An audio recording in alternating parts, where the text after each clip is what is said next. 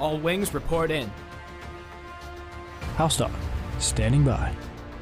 Mother Goose, standing by. Low Tech Tuck, standing by. Lock S-foils in attack position. Animal Squadron ready for battle.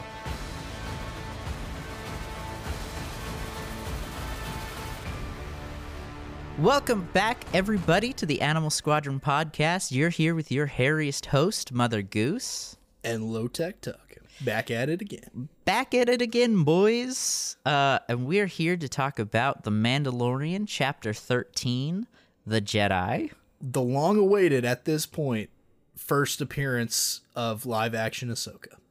Right? I was so hyped for this episode. It still makes me so hyped. Dude, honestly, whenever I watched it, I forgot how good it is. Right? I was like, there are so many little nuggets in here. Yeah.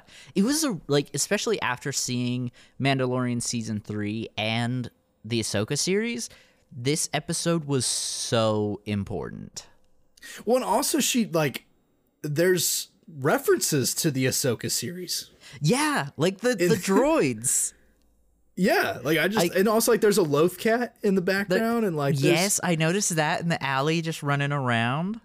Yeah. No, so this watch through, now that we know that Morgan is a Night Sister, I specifically paid attention to see if there was anything that was hinting that she was. Well, yeah, she mentions it. Oh no, she doesn't mention it. Ahsoka does. It. Yeah, she says during the Clone Wars, her people were massacred. So, I mean, could have been anyone, right? But at the same time, I feel like that was a really big hint that just went right over my head. Yeah, I mean, because honestly, which big massacre? Well, there's two main ones in the Clone Wars. Right. And that's the Jedi and the Night Sisters. That's about it. Right, and it definitely wasn't the Jedi.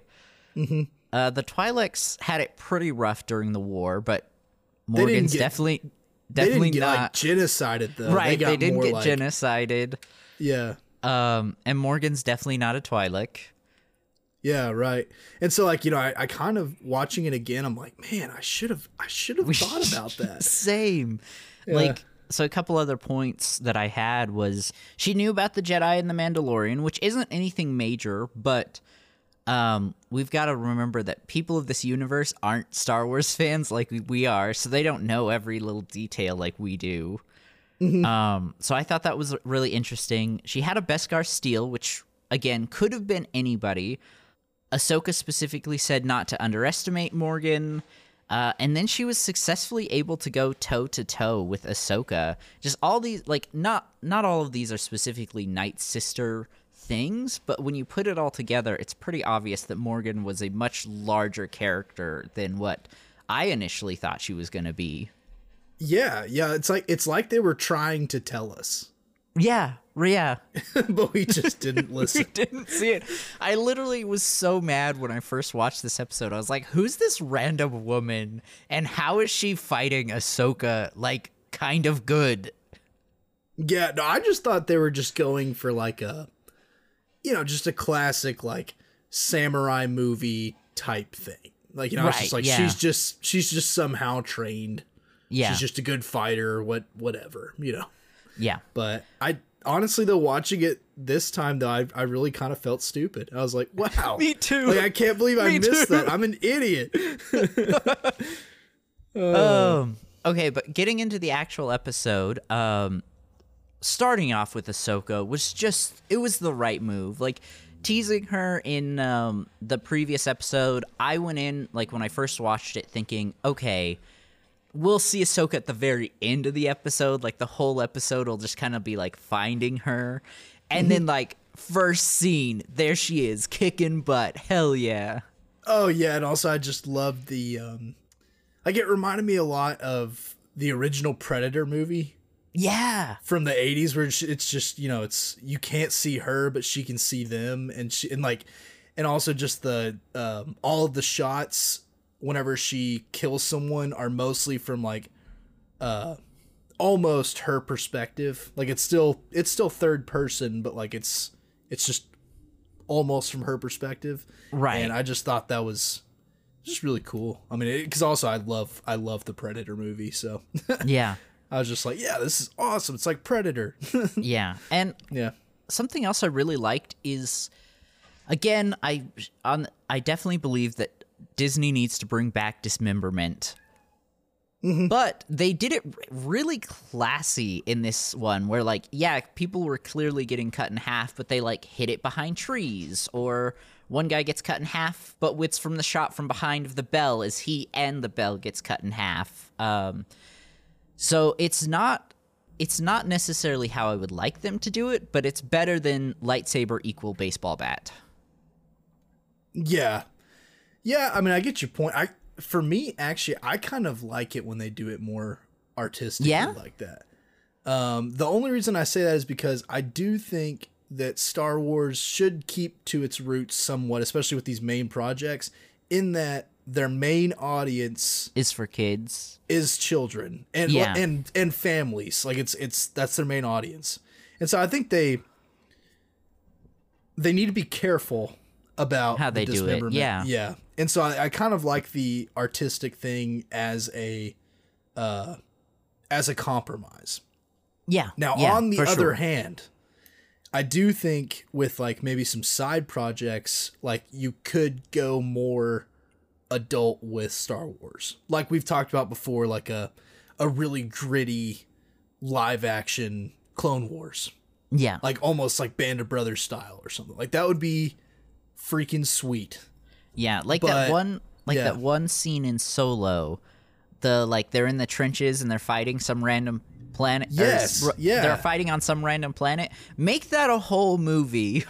Yes, that would be awesome. But I do think with the main Star Wars projects, they do. If you're gonna do the dismemberment thing, I like the artistic thing because I do really solidly believe that Star Wars is at its base for families.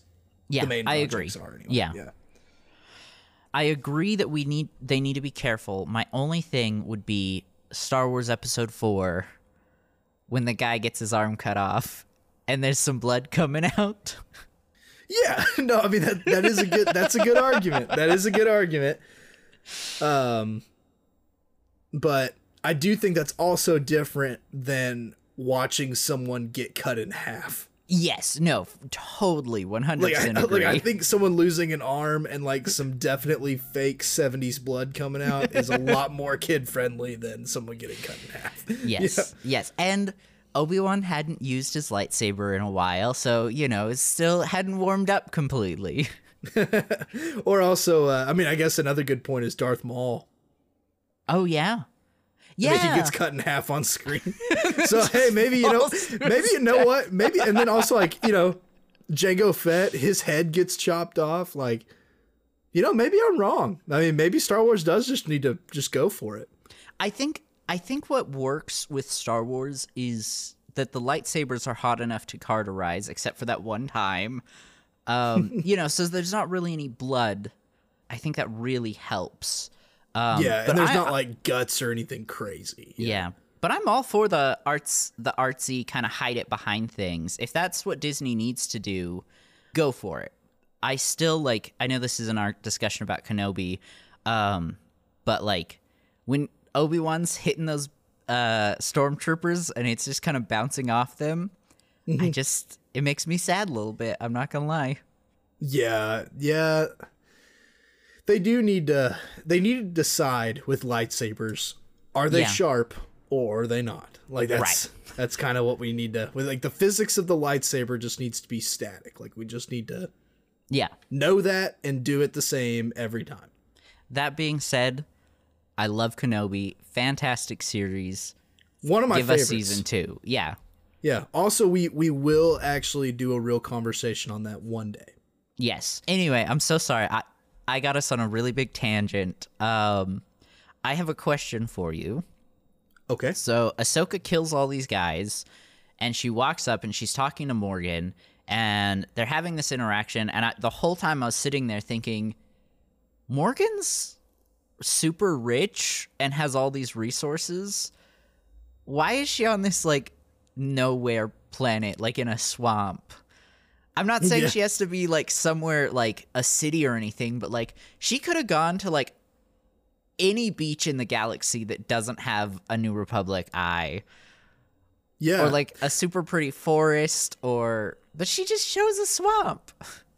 Well, I don't think she did choose it though. The only reason I say that is because they're very obviously taking control of it. Right. Because there's people in prisons, and so like the only reason to do that is if she's trying to take control of it. That's fair. And so I kind of think that not that she was made to go there by the Empire, but she was, let's say, contracted to do that. That's because fair. they saw how efficient her shipyard was, and maybe they thought that she could help, quote unquote, bring order to this small planet.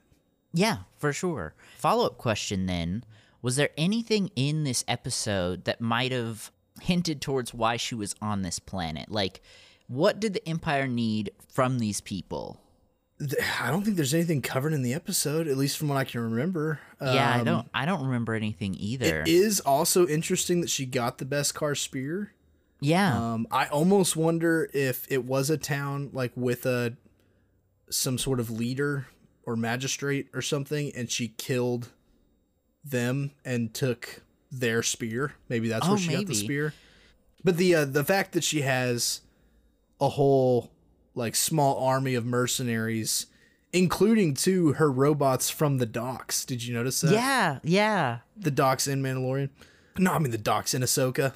Right. Yeah, so I think to me it was more implied that she was there to, bring order to that area for some reason. Yeah. With the swamp, I mean, I think of the real world, and swamps usually have coal and fuel. So maybe it was a fuel thing, or maybe they had tried to lead some sort of revolution and this was their punishment. Yeah. For rising up against the Empire, and then Morgan just was chilling there, or maybe Morgan was ousted of out of her shipyard for a time. Like maybe at some point someone else came in. Right. And so she fled to this planet and happened upon this village that had everything she needed, and so she was taking control for that reason. Just this is kind of where I ended up kind of a thing. Yeah, I could see that too. Yeah. Yeah. But my current theory is that she was contracted by the Empire just because they saw how brutally efficient she is. Yeah, I could totally see that. The Beskar spear theory that reminds me a lot of the Lop and Ocho Visions episode, where the Jedi, this family that was like leading the town, they weren't Jedi themselves, but they were gifted a lightsaber for some reason. I can't remember. And it had been passed down, and I could see something similar with this Beskar spear. That it was gifted to her at some point? The spear, or on your theory, where like the original leader of the town was gifted it, and then she came and stole it. Yeah. And so maybe maybe it was like if she came specifically for the Beskar spear. I mean, it would kind of make sense if she knew that eventually she was going to have a run-in with the Jedi trying to bring Thrawn back. Getting a weapon that could fight a lightsaber, smart plan. Or also maybe it has some sort of ritual that can be performed with it. Oh, yeah. Like some sort of magic. Yeah, I don't think we've ever really seen the Night Sisters and what they could do with Beskar. They could have some weird magic up their sleeves. Yeah. I mean, they already do magic with everything else. I mean, I could see it. Yeah, for sure. Okay, my recording says 21 minutes, and we are still in the intro. Hey, that's okay, man. That's just the way it is sometimes. Totally my fault. Like we talked about, this episode is just... It's massive. I mean, because also I guarantee we're going to miss stuff, too. Like it's 100%. It's such just a massively important episode when you go back and watch it after watching Ahsoka. It just is. Yeah, for sure. Okay, so next we have them coming down in the ship, looking for the planet. He's got Ahsoka's... I think she just told him she is in Bo-Katan, just told Din what planet Ahsoka was on, right? Or did she give her coordinates? No, she said a small city on the planet Corvus, which is where he goes. Sick. Yep. Oh, that's what he said, Corvus. I could have swore when I was watching it that he said coordinates. No, Corvus is the planet. Hell yeah. Okay. That makes a lot more sense. Yeah, it's Corvus, I believe. All right, I'm back on the Grogu train. He's a cute little guy. Took me a few episodes, but I knew you'd get back. I knew you would. Too. He's a sweet thing, especially like in this part where he doesn't have his pod anymore because of the he got thrown into that beast's maw in the last episode. So now he's just like sitting in the chair like a real person, and it's so cute. Mm-hmm. Yep. Yeah, and we're back messing with the ball thing in the cockpit. Yep. He can't let that thing go. I love it. He just loves it so much. Mm-hmm. But I don't think I really have anything till they land. No, me neither. Yeah. I mean, he lands, he goes and talks to the people. It's a pretty short sequence. Yeah. Yeah, and the main important thing that I got from this part of the episode was that they actually originally hire him to kill Ahsoka. Right, yeah. It had been bothering me because I couldn't remember why they fought prior to my rewatch. And it was just something that I thought about a lot. Like, why did they fight? That makes no sense. But now there's a perfectly logical reason. Yeah, and it's in exchange for the spear. Yeah, which is right up Din's alley. Yeah, that's the bounty, which is interesting. Trying to think what season is it's this season where we see Boba Fett's armor, right? Or was that the first season? Yes. No, it is this season, and it's worn by the not the warden. Cobb Vanth, is that it? Yes, that's right. Okay. Thank you. It was really bothering me that I couldn't remember his name. I was like, he's the marshal guy of Mos Pelgo. What is his name? But thank you. Yeah.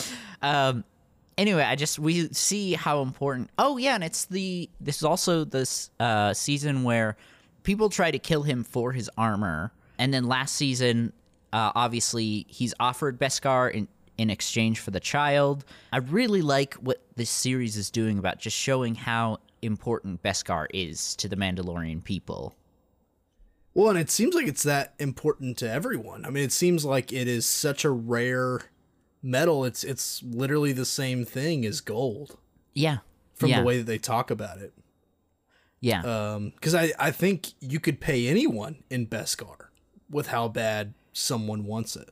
Right? And I have a feeling too that it's probably not just used by the Mandalorians. Like I would guess, like in the real world with gold and how powerful of a conductor it is, and like, you know, for instance, like there's gold in your cell phone, right, and stuff like that. Like, I wonder if Beskar has a similar quality to it. Like maybe it's used for something else other than being armor. Yeah, for sure. Also, are there Star Wars currencies that are backed by Beskar? I just gotta know. We're gonna get into some serious conspiracy theories here. Like, I could definitely see the Mandalorians using it as a form of currency at some point in their history. Yeah. Well, because I was just thinking, like, in the real world, you know, like, there's some currencies that governments will back their currency with gold. With gold, right. You know, like, that's originally, like, what $1 was. I think saying it can only be found on Mandalore, I don't know if there's enough of it to back a currency. But also, we don't have that much gold in the world. That is true. Like, I mean, did you know we only have, like, it's not a lot. It's like we only have like 280,000 tons of gold, which sounds a lot. Like, sounds like a lot. But then, like, you got to think about, like, we've got close to 8 billion people on this planet. Right. And you've got, like, you know, 200 something different countries. Right. And so like, and also like we're all using it for electricity kind of stuff. Like, so there's actually not that much gold when you really think about it. Yeah, no, that's a really good point. So I wonder if it's kind of the same thing. I have no idea. The whole galaxy. The Star Wars Illuminati uses Beskar. Wouldn't that be wild? Yeah.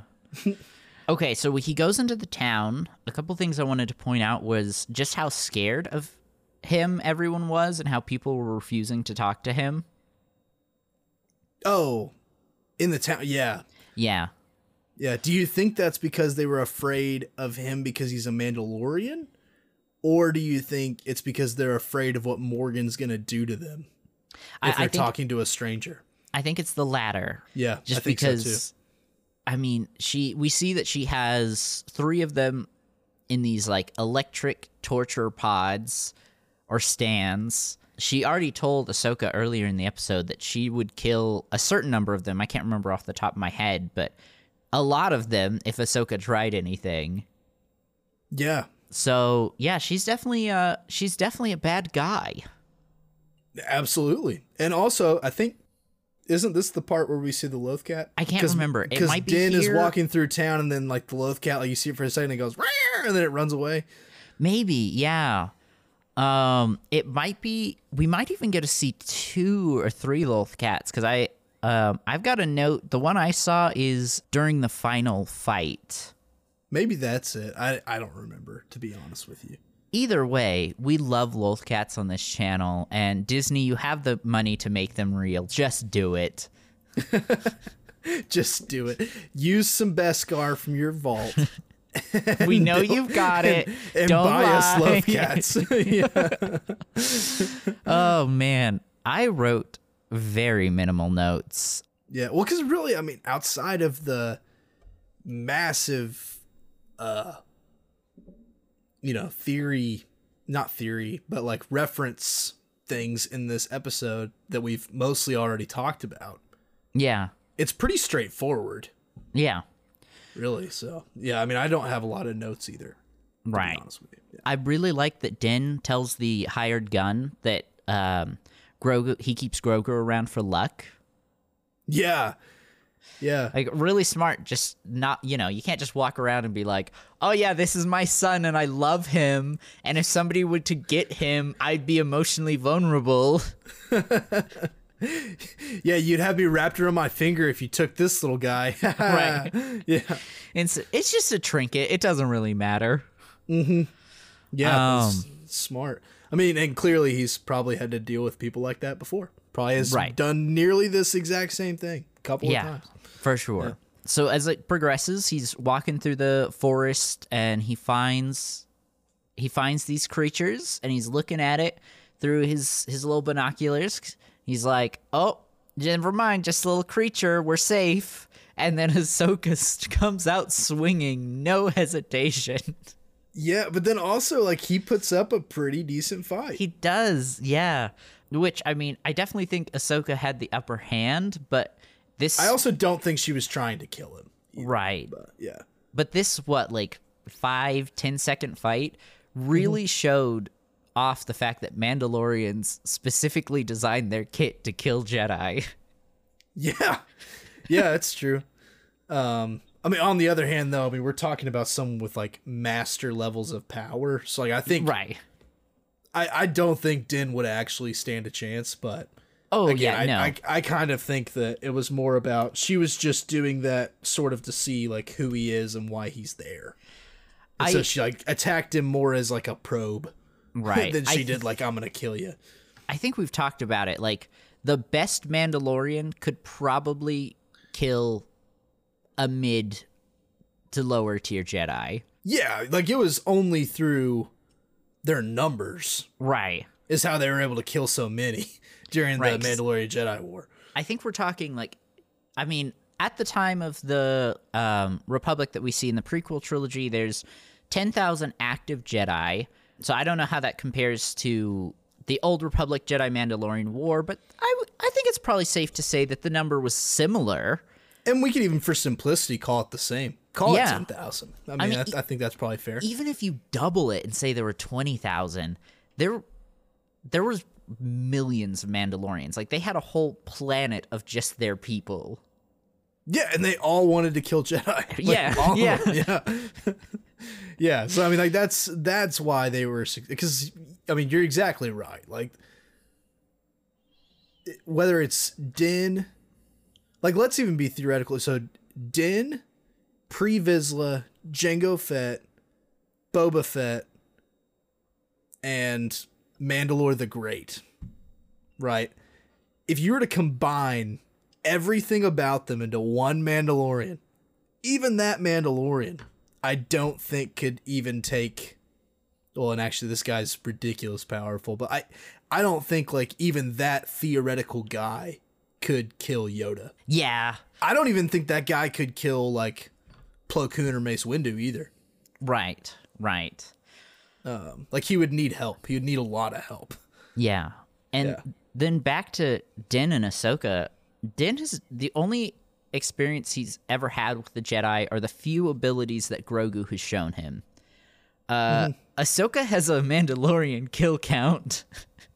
Yeah, and a decently high one. Right. Yeah, because I mean, we only see like a little bit of that siege, Right. in Clone Wars. When actually, I mean, she was there for a while. Right. You know, so Yeah. So he did his best. We still love him. Mm-hmm. Oh, actually, one of my favorite parts is whenever he lassos her and he thinks that he got her. Yeah. And then she just like backflips over the tree and just like pulleys him up and over. He didn't know. I think going forward, if we see him fight any more force sensitive beings, he'll definitely do better because he now has the experience. But it was still a great fight, and I really like how it ends, where he's like, Ahsoka Tano, Bo-Katan sent me, and it just like Ahsoka just stops for a second, and she's like, I hope it's about him. Well, and also what I like too is I wonder also if like one of the reasons that she's probing him, like, who is this guy? Why is he here? Is I wonder if she like sensed Grogu immediately. Yeah. And that's how she was able to find them. And then maybe she assumed that Din kidnapped him or something. Oh, yeah, that is true. I was like, She has like, no who is clue. this guy with this little force sensitive, and like, why is he here? What is he Right. doing? Yeah. Right. Which I think leads to my next question. And we may have talked about this a little on the podcast. I can't remember. Do you think Ahsoka knew Grogu from the temple? I think it's been enough time where she probably had assumed that, I mean, like, even if she did know him, she definitely assumed he was dead. Yeah. Yeah. So, I mean, I think, like, in her mind, this was very likely another person. But the only reason I would say no is that, like, this is the episode where we hear Grogu's name for the first time, and it's because Ahsoka discovers it. See, She didn't already know that information. that's what I thought. That's what I thought initially as well. But she doesn't specify that he told her. Pretty sure she does. She Because says, Din's like, like, how are y'all communicating? Basically. and she says, in a sense, oh, what does she say? It literally is just in my brain. Something along the lines of, we can sense each other's feelings, or maybe thoughts. It was just vague enough where it was like, okay, maybe Grogu could have told her, or maybe not. Yeah, I will say, even if she did know him at the temple, it would also make sense that he was young enough that he couldn't have told her his name. Right. Whenever he was like in the temple. And so if she did know him, he was probably nameless for a long time. Or his dad Yoda was like, "Hey, yo, this is my kid Grogu, cutest little guy in the temple. Let's go." It's my boy. Oh, sorry, cutest guy it is. Yeah, that'd be yeah, Yoda and Yaddle's baby. Yeah, and initially I was upset because this happens a little later, but kind of on the whole Grogu Yoda species thing, Ahsoka says, "I've only known one other creature like him," and I was like, "Where's the disrespect for Yaddle?" And then I remembered timeline-wise that Ahsoka was only like 4 when Yaddle died, so yeah, she may have not even been at the temple yet. Right, and if she ever did meet Yaddle, there's no way 4-year-old Ahsoka remembers that. Yeah. Oh yeah. I literally, like, last night I was watching it like midnight because I was like, I'm not gonna have time to watch the episode tomorrow before we record. I've got to watch it now. So I was a little out of it. So I was really upset for Yaddle, and I did not remember until we started recording that I was like, oh yeah, no, Yaddle died. Yeah. Oops. Oopsie. Yeah. We got to hear her talk for like 20 on-screen minutes, and then she died. I'm sorry. This is not what this episode's about, but I'm still so mad that Yaddle talks normally. I think I'm still deciding that it's some sort of grand prank on Yoda's part. Yeah, he's been doing it for hundreds of years. It's just the long con, dude. Every century, he just like changes his accent or the way he speaks. Yeah, he waits till like almost all the Jedi that knew him die, and then he just changes something. Yep. A lot happens here. We also get a scene where she tries to train Grogu, and he won't take the rock. But then he takes the little ball thing from the ship from Din. Yeah, and also I think too it did a pretty good job of showing Grogu's trust issues. Right. Just because of what happened to him and whatnot, and that's why like with Ahsoka, whenever she tries to train him, he's just not giving her anything. Yeah, I think his survival mechanism is, I'm just a dumb baby. Like, don't, I'm clearly not a Jedi. Baby boy. Dumb little baby boy. Yeah, dumb little baby. It'd be hilarious if, like, at the end of the Mandalorian movie, he was like, oh, yeah, actually, I was been able to talk this whole time. I didn't know if I could trust you. That or also it's a long con, just like Yoda. Just like his dad. It's just 50 years of just nothing. And like, I could just imagine like before Din found him, he was like talking to his captors normally, like, hey, yo, can I get a sandwich in here? I'm kind of hungry. I would love, there's a guy on TikTok who does like quote unquote impressions, but then he always just does like a really thick New York Italian accent. Yeah. Yeah, I would love if that's how Grogu sounded. It's like, hey, I'm Grogu. I'm a little guy. I'm just a little fella. Yeah, that'd be very funny. And it would make a lot of sense for the whole continuity of like Yoda became Grandmaster at 100 and Grogu's 50 and still kind of acting like a baby. Yeah, that's true. But also, I mean, we just don't know how they age. I mean, right. I don't know. I'm pretty sure as you or Mac had like a almost like butterfly theory where not that he'd go in a cocoon, but like he'd just like rapidly age mentally at some point. Yeah, he would just like, maybe the first 60 or 70 years is like the same thing in human years is like going from like 1 to 10. Yeah. And then those last 30 or 40 years are like the difference between 10 and 35. Yeah.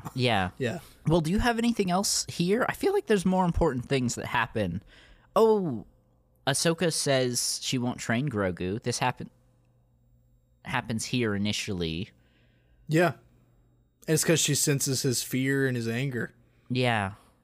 I'm so sorry. I asked if you had any other thoughts and then just immediately was like, oh, yeah, here's another thing.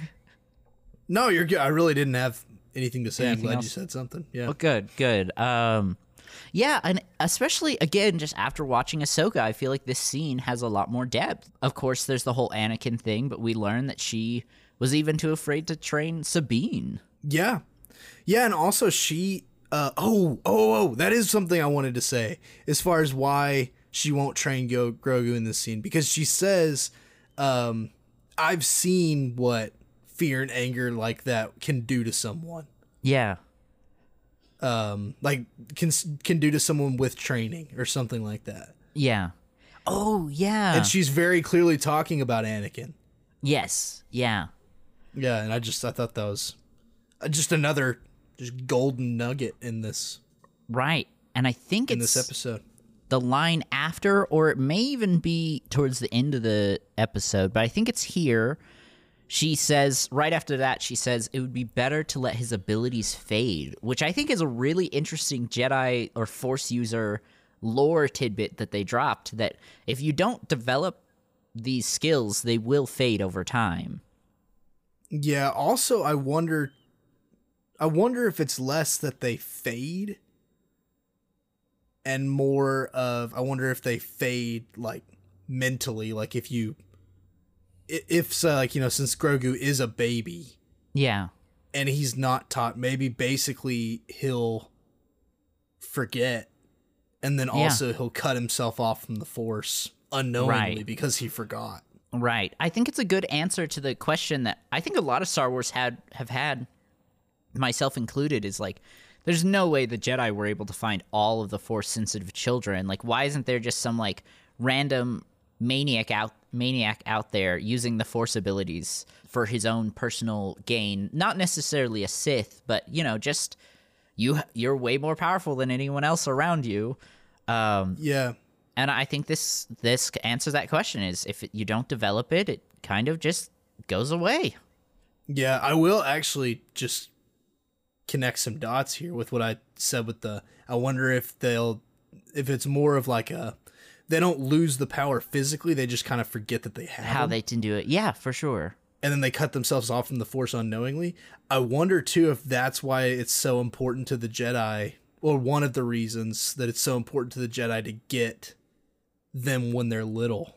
Oh, yeah. Yeah. Because they aren't old enough to have faded. Right. As well as, you know, making sure they don't have attachments and stuff. But I wonder if that's part of it. If it's just that's when they are most powerful and able to be trained. It would make the Jedi or evil camp's arguments a little less effective. Yeah, also too, I mean, you know I'm a Jedi stan, dude. Oh yeah, for sure. So I'm just adding that to my file of things that make me feel good about the Jedi. No, do it. And I like giving the Jedi a hard time, but I love the Jedi too. Mm-hmm. They're so cool, right? Yeah. And then Ahsoka and Din make a deal. I will train the baby if you help me, you know, free this town. And then they go kick a lot of butt, just a lot of butt. Yeah. And again, it's another Star Wars episode that just does a really good job at being like using things that inspired the original idea for Star Wars. Yeah. Which is, you know, chiefly Westerns and samurai movies. Yeah. This does a great job at doing elements of both.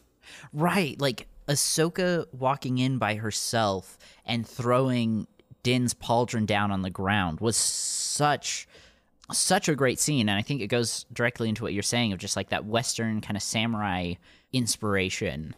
Yeah, well, and that's what I would say is like a good like samurai part of the episode. But then like a good Western part of the episode is when Din is fighting in town, and he's you know he's unholstering his gun, he's shooting that guy who's on the roof, and he's, you know, turning around and just like gunfight. And then like at the end of the episode when him and the mercenary are talking, and then the mercenary puts his gun down and he tries to like secretly reach for his other gun, and then Din just shoots him. Like, that's such a Western thing. Like, I loved that. Even like such a minor detail here, but like Din pulls his hand away just a little bit to give the guy hope that he has a chance, and still gets him. That's so Western. Yeah. It's so Western. I love it. Like, I mean, you could almost put Clint Eastwood in that same part, shot for shot. Mm-hmm. Like, you almost could. Yeah. A great scene. And I love that they're like, him and the mercenaries' conversation as they're talking, and the mercenaries like, your side could win, my side could win, and he's like kind of stepping closer, and Morgan loses, and he's like, guess your side won, and before he starts putting his blaster down, and it's just shot so good. And that's also too the bad guy negotiating and then trying to turn on the good guy. That's so Western. And I realized also with Ahsoka and Morgan's fight, like that, the whole thing is very just samurai like, where it's like, I challenge you because you dishonored me, and you're hurting these people, and I can't let you do that, and all that stuff. It's awesome. Right. Yeah. No, and the mercenary, his blaster, I think it's a shotgun. He only fires it once, and it almost looked like it had lasers going out in multiple directions.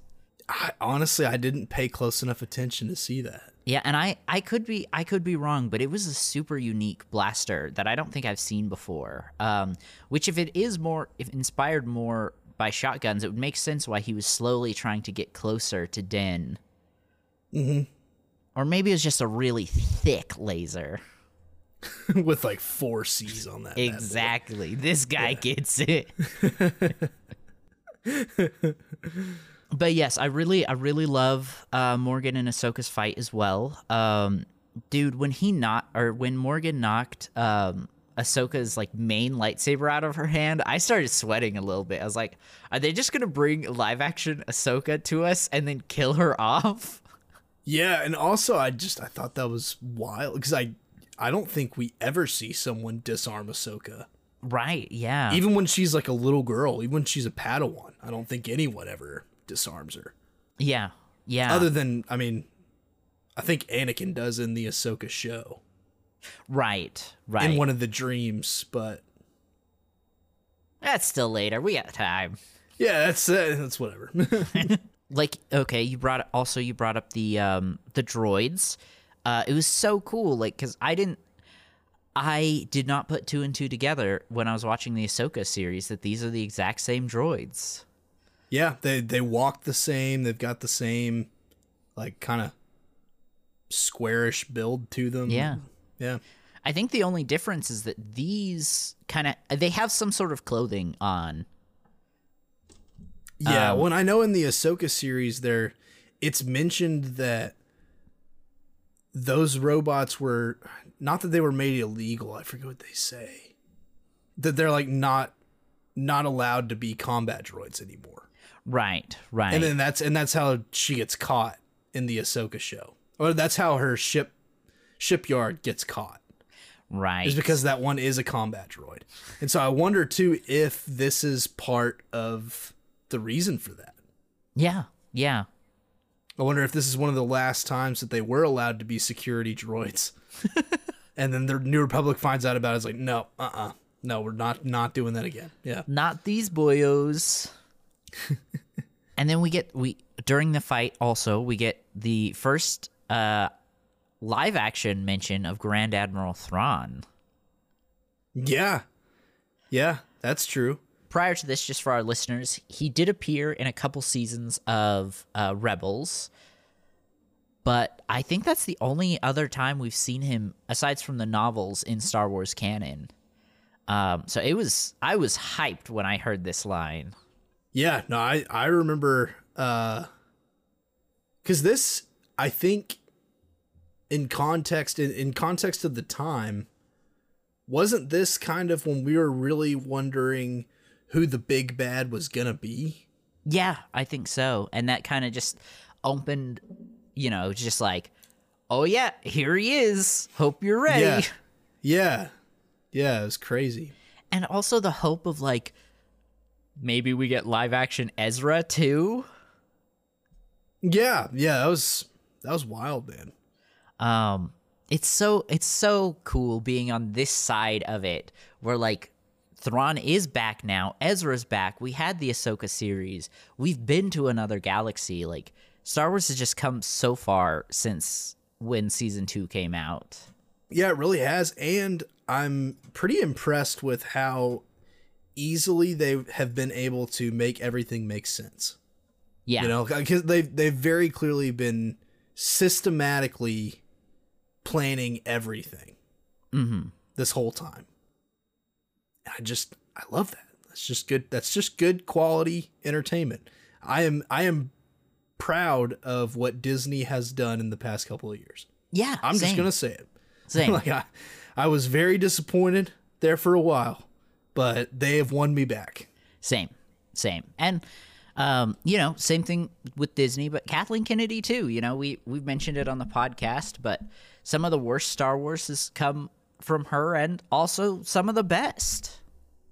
Yeah, I mean, in all honesty, some of my favorite Star Wars of all time, like even as a lifelong fan, and not even just a lifelong fan, but a lifelong fan who wasn't just a movie fan. Right. Yeah. But Kathleen Kennedy has, under her administration, has created some of my favorite Star Wars. Yeah. Yeah. In the past 26 years I've been alive. Yeah. Yeah. Yeah. So, and I feel kind of bad for how much hate she got. Yeah. Well, I mean, there for a while she deserved it. Yeah. I was one of the people too. I was very, very disappointed. Yeah. Oh, very same. disappointed. Yeah. Aside from us recording on the sequel trilogy because we had to, or not that we had to, but that was like part of the schedule and everything. I have never rewatched the sequels. And I don't think I will. Either, yeah. To be honest with you. Yeah. Because I still have not forgiven them yet. Yeah. I think maybe I will one day. Maybe when I have children and I feel like they should watch it just because it's Star Wars, maybe I'll forgive the sequels then. Right. Once but you can watch it in all chronological order. Yeah. Yeah. Yeah. Not same. there yet. Yeah. There's not really a lot else. They beat the guys. The only other note that I have is after they've saved the day, they've freed the town, Ahsoka follows Din to his ship, which I'm sure pissed Din off because he's like, hey, I'll bring the kid back. But she tells him, I can't train the kid. But if you go to Tython, is it Tython? I believe it's Tython. And set him on the stone. Yeah. Set him on the stone. Maybe another Jedi will come find him, which was really cool because, like, in old EU lore, Tython was the original Jedi planet, I believe, or one of their original planets. That's correct, yeah. Yeah. So, again, just another thing where I was like, wait, that's so cool. They're doing it? They're saying the thing? Yeah, and also, isn't that... of course, I guess it's not canon, like it's never confirmed, but wasn't there a theory, too, for a long time that that's also something that happened to Ahsoka as a little child, that she reached out, and then that's how Plo Koon found her? Yeah, I think that's correct. And this was before Tales of the Jedi came out, so like I said, it's not canon, but right. It is interesting. Yeah. Tales of the Jedi, like, I think that story with Plo Koon could still be canon because it ends with her village finding out that she's a Jedi, and then one of the slavers come and says, oh, I'm a Jedi, I'll take the kid. And then Ahsoka reaches out, and Plo Koon comes and gets her. So I don't think chronologically it hadn't happened yet. Okay. Right. Because she was only a year old at this point. Because I think, like, the whole tiger thing was supposed to be, like, her birthday, learning about life and death, and... Yeah. Well, and also, I didn't think about this, but I don't think the Jedi don't take babies. Right. They wait until they're, like... On screen, they appear to be, like, maybe 4 or 5. Yeah. Something like that, yeah. Which maybe that's for the family's sake. You don't want to just be like, oh, hey, I know you just had the kid, but yoink. Yeah, well, and maybe, again, with the fading thing, they wait until the last possible amount of time to take them. Like, out of respect and, like, trying to do the right thing. Yeah. The Jedi are good. Jedi are great. Oh, Ahsoka also gives Din the Beskar spear, which I love his response there, where he's like, but I didn't earn this. And she's like, it belongs in the hand of a Mandalorian, which I thought was great. But Yeah, I think that's everything I have. Do you have anything else? No. Oh, and I guess one quick thing. I mean, I promise this is the last note on this I have. We can go on another 50-minute tangent if you need. No. This is the last note I have on this, because I know I've been kind of harping on this all episode, just because it's really cool to me. Yeah, no, like how how in this episode, like it's like with the samurai movie and the Western movie thing, like happening even in the same fight. One thing I noticed too is during Ahsoka and Morgan's fight, like what country does that garden look like? Yeah. Like it kind of looks a little bit like a Japanese garden in Star Wars. I just thought that was cool, and also the lighting's different. Did you realize that? Yeah, from in the garden. Yeah. Mm-hmm. Like it's more. It's brighter. It's brighter, and in Mandalorian and the mercenaries fight, it's more of like a tan kind of dirty color. Mm-hmm. And that's just also just much more of a Western vibe. But yeah, I promise I'll shut up about it. But I thought that was just really, really cool. And so I just had to say something. I think top 3 easily Mandalorian episodes. I agree with that. Yeah. I agree with that. I'll have to wait and see till we've completely rewatched the series, but I feel pretty confident saying top 3. Yeah. Yeah. And then, like we mentioned at the beginning of this episode, this was just such a good episode for lore and storytelling, and the action was great. Like T. Nell said, we got great Western and samurai references, just like peak Star Wars. Yeah, well, and how'd you feel as like an actual professional with real opinions? Like, how'd you feel about like the videography and stuff like in this episode? Like, did you think it was? Because I thought it was awesome, but I don't know about the technicalities of that kind of stuff. No, it was great. Like I said, like you mentioned, the lighting, they did just phenomenal. Shot wise, they did really good. My favorites are, like I mentioned earlier, the where they hide the dismemberment, just to make it a little more tasteful. And I think they did really good on all the action sequences. Yeah, I don't have any complaints. There are a couple times in Star Wars where I'm like, I don't know if I would have shot it that way, but that happens pretty rarely. Yeah. Well, I'm sure too. I mean, like, as someone who actually knows, like, I bet you'd be hard pressed to watch anything and not have some opinion about it. You know? Yeah, I get it. It's kind of ruined watching TV for me sometimes. Yeah, well, I mean, it's seriously how I feel about like action movies. Yeah.